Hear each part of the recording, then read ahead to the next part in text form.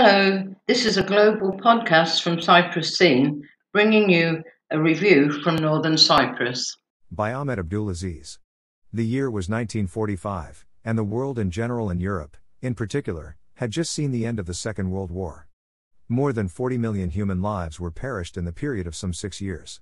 Everywhere, people had taken a deep breath of relief and were looking for a world free of killings and conflicts. But that was not the case. With killing stopped, the world had entered into another phase of the war. The name of this war was the Cold War.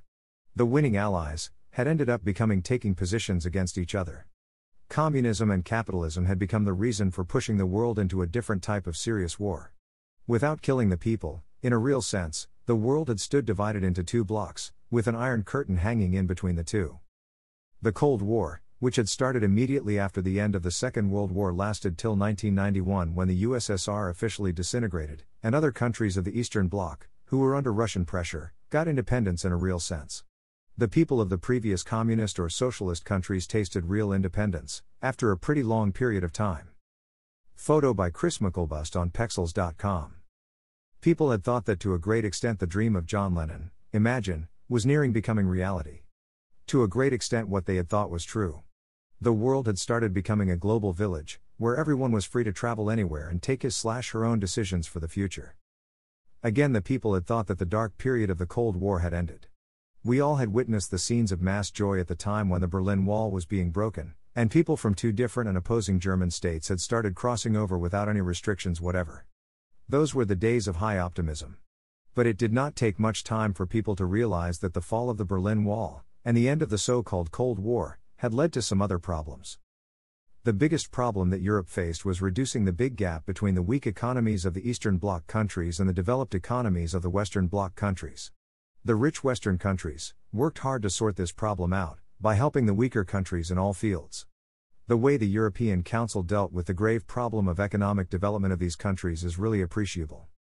But it was very clear to everybody that though the Cold War had ended and the Iron Curtain between the Eastern and Western blocs of the world was no more, but deep inside, the losing side would take some time to re-emerge on the world political scene.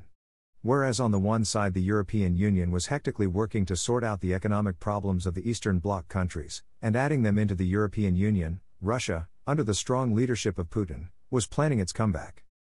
The re-emergence of Russia on the world power scene was expected, but to many, that would take much time.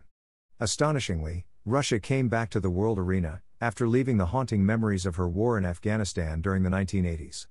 Interestingly, that's exactly the same situation with the Americans too, who wasted their men and money in Afghanistan for a pretty long period of time. The Americans were knotting the European countries one by one into NATO and were constantly nearing the geographical borders of Russia. In fact, America was testing Russia with their every next move. The last test was in Ukraine. Russia reacted when the moves to admit Ukraine into NATO generated momentum. Though the moves were going on for quite a long period, and that was the way how the Americans were trying to read the Russians. Photo by David Payinato on Pexels.com. And then the day came when Russia responded, and declared war on Ukraine. The somewhat non-active post-Cold War era had ended, with the invasion of Ukraine by Russia. The world heard this news with a big question mark. People the world over had thought that the Third World War might start. That was a possibility, but luckily common sense prevailed to some extent. The loss of precious lives of both Russians and Ukrainians is what must be taken into account while looking at the overall conflict. I personally feel that the matter was not something unique, which could have not been sorted out through negotiations. But unfortunately, the characters of the Cold War still believe in winning and losing at the expense of human lives. So let's wait to see how far the hidden Cold War would continue disturbing the whole world.